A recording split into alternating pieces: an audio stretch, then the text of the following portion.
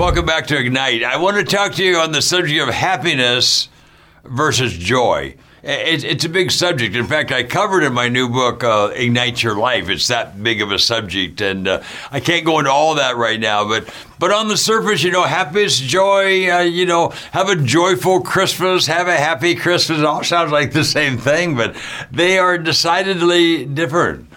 Happiness is fleeting. Yeah, it comes and goes. You and I will both experience happiness and probably unhappiness several times today. I made the sale. I lost the sale. I had a great conversation. I had a great meal. The meal wasn't so great. I was late for this. I was early for that. There's a million things that bring us happiness. But then it's followed up by something else that doesn't bring you happiness. You get some bad news and your happiness flows. As opposed to joy. Joy is not affected by circumstances. It's just not. You have joy. The question is, how do you get it? I'm going to talk to you about sharing your faith. That's the whole point of our ministry. But you wouldn't think that sharing your faith is connected to joy, would you? I mean, you just wouldn't. It surprised us back in 1973. Karen and I, from the get-go of our marriage, we were married, I'll give you our real age, we were married in 63, okay? So we're working on 60 years of marriage. But in our earliest years, we were in church, we were serving, we volunteered for everything, whether we had the time or not. We gave sacrificially. We were doing everything right, but we had no joy. In fact, we were biting at each other a little bit. And we talked about, where's the joy? How can we be doing all this for God and there's no joy? And so we started praying. We just said, let's pray for joy. We need joy. How do we get to joy? We had no idea. We never heard a sermon telling us this is how you get joy. I'm going to give you that message right now. So we went to lunch, a luncheon at our church. It was Santa Ana First Assembly of God's 50th anniversary. And the pastor, God, put me right beside the speaker for the day, who was Herb Ellingwood. And Herb at that time was the legal affairs secretary for Governor Reagan. I'm really giving my age, okay? And I had an hour of energized, I can't really say conversation because he talked nonstop. I didn't enter into it very much. But God knew what I needed to hear. And I wanted to hear about Reagan. Do you really pray in Reagan's office in Sacramento? I had all kinds of questions, but he never mentioned Reagan, and I never thought about Reagan because he talked nonstop for an hour about his faith-sharing experiences. And he went on, and he'd be laughing and be crying. And guess what? Last night he was going off, and I'd never seen such joy. I've just never seen that. And I walked away, and I broke in tears. I said, God, I want what he has. I want what Herb has. I want that. So Karen and I talked about it a lot. We said, well, we're going to give it a go. We did. And we'd been sharing our faith up to that time a little bit. Kind of traditionally, not having a lot of success, but having success. And we started doing it and doing it more regularly. And, it's like anything. It's like, if you start shooting baskets, after a while, you start sinking some of those baskets. And you start sharing your faith, and all of a sudden it starts to get a little bit easier, like anything else. It was only about 2 or 3 weeks later, Karen and I were laughing about something. And I turned to her, I said, Karen, we have joy. What? We have joy. Where'd it come from? Hey, that sharing faith thing seems to work. It does. And it was after that, it was 2 or 3 weeks after that we came across John 15:11. That's the last parable that Jesus gave in the garden. And he talks about the fig tree, the parable of the fig tree. And he talks about how, the dry branches will be thrown into the fire, whatever. Oh, but when you bear fruit, therein you're my disciple. And my joy will remain with you, and your joy will remain full. Wow. Look it up, John 15:11. One of the great verses of the entire Bible. He tells you how to have joy. When you bear fruit, when you bear Christians, When you live for God's purpose, his joy will remain with you and your joy will remain full. Wow. Especially when things go wrong. Yeah. Especially. I mean, stuff happens. Bad stuff happens. It's happened to us. It's happened to you. Nobody knows the troubles I've seen. You have all these problems. And I talk to Christians all the time that are so beaten down by their problems. And they're so focused on their problems. And where's God? Woe is me. Bill Gothard gave a concept back in the 70s. I've never lost it. Thank you, Bill Gothard. He said, God is far less concerned about what you go through than he is in how you respond to what you go through.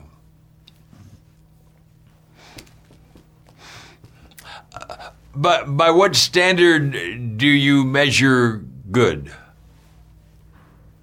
What is good? All things work together for good. What is good?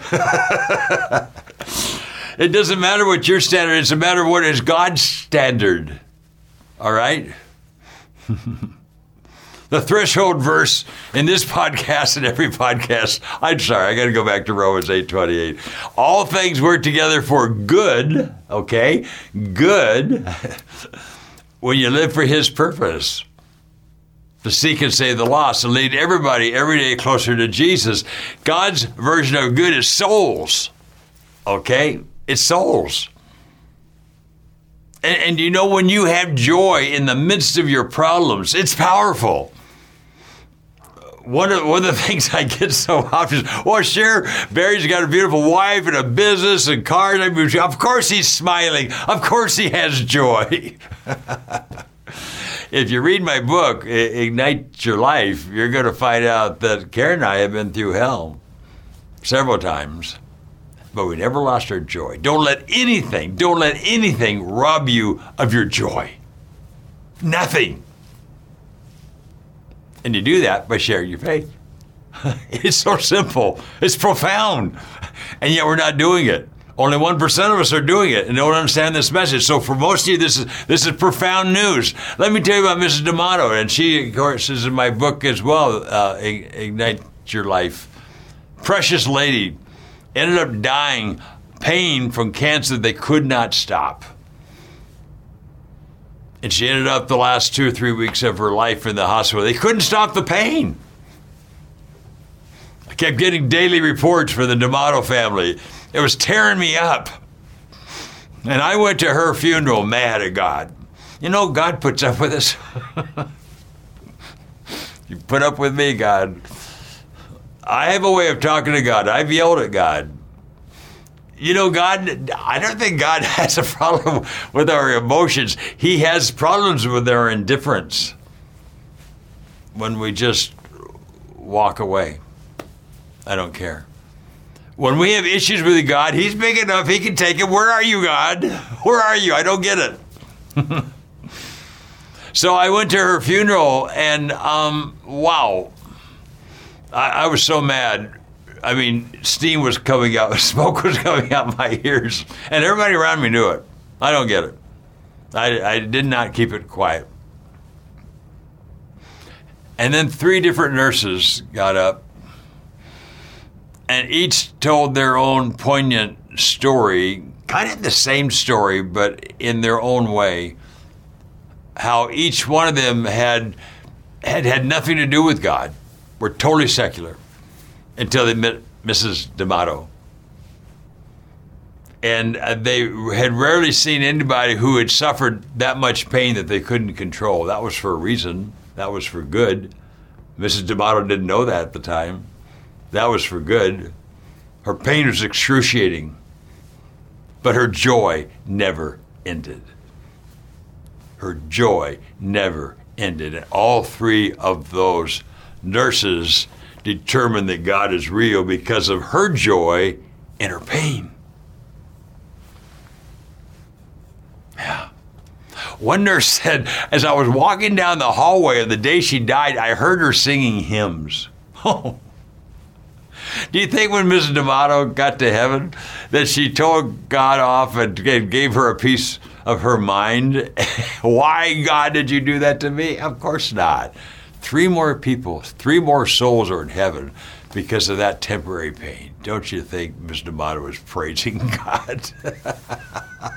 That's joy, having nothing to do with circumstances at all. You're going down the road and you're getting to a meeting and you're running a little late and you got to be at that meeting and you get a flat tire. Where are you, God?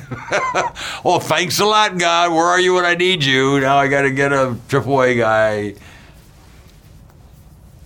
Or you can look at it and say, okay, what are you up to, God?